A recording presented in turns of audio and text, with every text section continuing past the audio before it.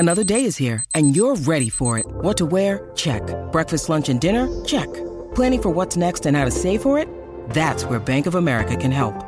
For your financial to-dos, Bank of America has experts ready to help get you closer to your goals.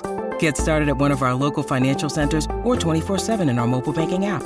Find a location near you at bankofamerica.com/talktous. What would you like the power to do?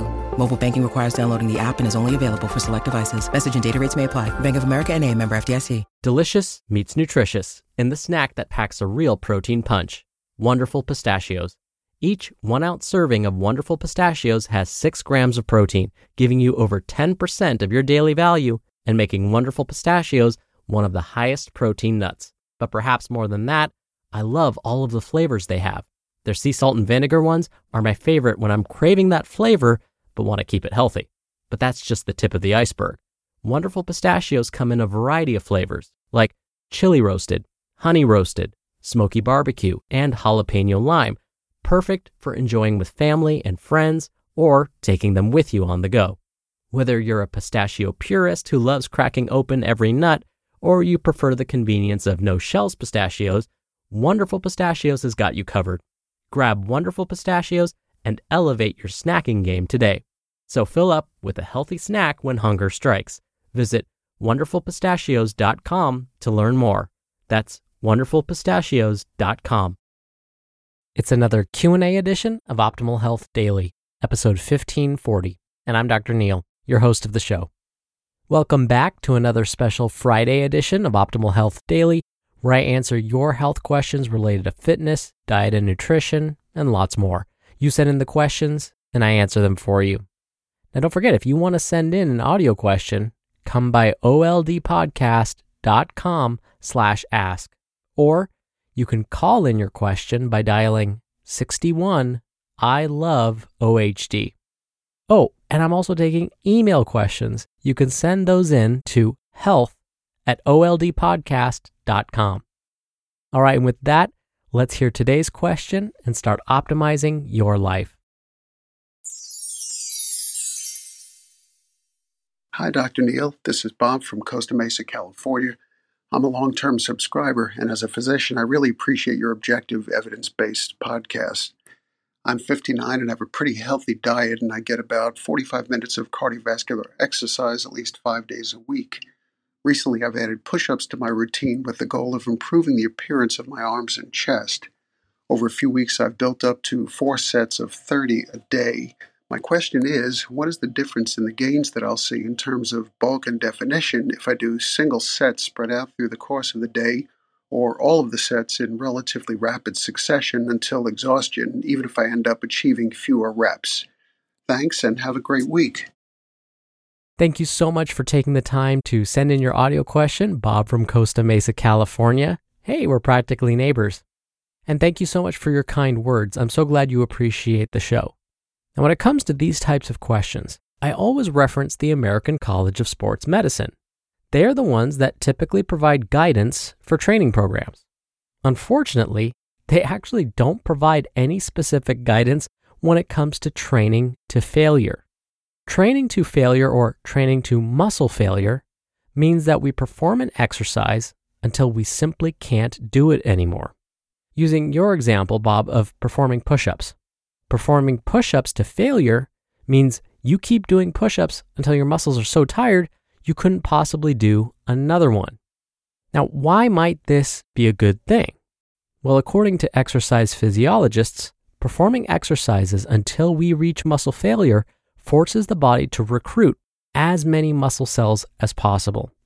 More muscle cell recruitment, theoretically, means that the muscles will grow larger. Okay, back to the American College of Sports Medicine's recommendations. When it comes to building larger muscles in general, they have recommendations for that. Based on the research that the board of the American College of Sports Medicine has reviewed, the best way to build larger muscles, whether it's the chest, shoulders, biceps, triceps, legs, whatever, is to perform exercises with the aim of lifting that weight 8 to 12 times.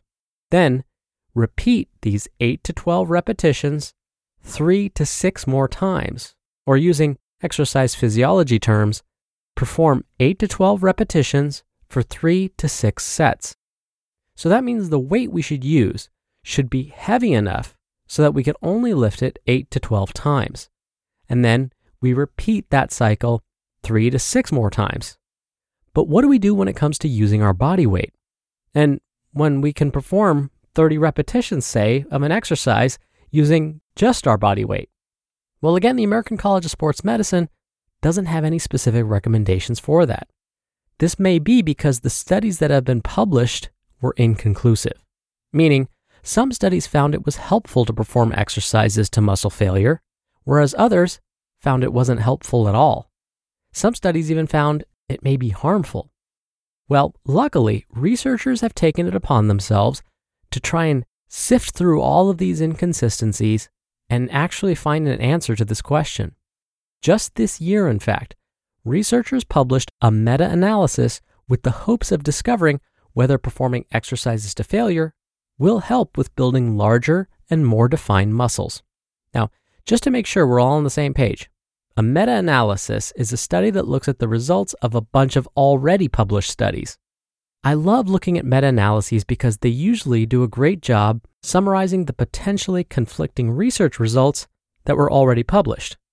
So, in this meta-analysis, the authors concluded that for newbies, training to muscle failure is no better than following the American College of Sports Medicine's recommendations that I shared earlier, 8 to 12 reps, 3 to 6 sets. But for those who have been performing resistance training already, performing exercises to muscle failure might be helpful for achieving more muscular strength. Now, there are some caveats. When it comes to any exercise program, we want to mix things up. So it's never a good idea to perform the same exercises all the time. Similarly, we shouldn't aim to perform exercises to muscular failure every single time either. If we do, we could increase our risk for injuries and overtraining. So when it comes to push-ups, Bob, the thing that I would recommend is perform as many as you can until your muscles can no longer do a single push-up. But mix things up. Don't always do that. You could always go back to your 30 push-ups broken up throughout the day. Now, when it comes to getting more definition with any muscle group, that will come down to, again, working those muscle groups in different ways. Again, basically mix things up. So Bob, since you asked about the chest specifically, the aim would be to incorporate other exercises in addition to push-ups to your routine. For example, if you can, increase the amount of weight you lift using your chest muscles. So using a barbell or some dumbbells, pick a weight you can safely lift 3 to 5 times instead of the usual 8 to 12 times. Then, after doing this for a while, go back to performing 8 to 12 repetitions. Then, go back to incorporating chest exercises to muscle failure. And adding in some exercises for the shoulders and triceps will also help support all of those chest movements too. Lastly, to get that sinewy, ripped look, proper nutrition will also be helpful. We're driven by the search for better, but when it comes to hiring, the best way to search for a candidate isn't to search at all. Don't search, match with Indeed. Indeed is your matching and hiring platform with over 350 million global monthly visitors and a matching engine that helps you find quality candidates fast. Ditch the busy work. Use Indeed for scheduling, screening, and messaging. 93% of employers agree Indeed delivers the highest quality matches compared to other job sites. One of the things I love about Indeed is that it filters out incompatible applicants. So when you're hiring, the process is much faster, and you only have to consider applicants that are already likely to be a great fit. And listeners of this show will get a $75 sponsored job credit to get your jobs more visibility at Indeed.com/health. Just go to Indeed.com/health right now and support our show by saying you heard about Indeed on this podcast. Indeed.com/health. Terms and conditions apply. Need to hire? You need Indeed. Thank you again so much for the question, Bob. And if you want your question answered right here on the show, send one in. You can email one to health@oldpodcast.com, or if you want your voice heard on the show, just like Bob, come by oldpodcast.com/ask. You can record right from your computer's microphone. It's really easy, and you can even play back your message and do retakes before sending it in. Or you can do it the old-fashioned way and call in your question. The number is 61 I love OHD. Thank you so much in advance for doing that. Thank you for your continued support. I hope you have a great start to your weekend, and I'll see you back here tomorrow where your optimal life awaits.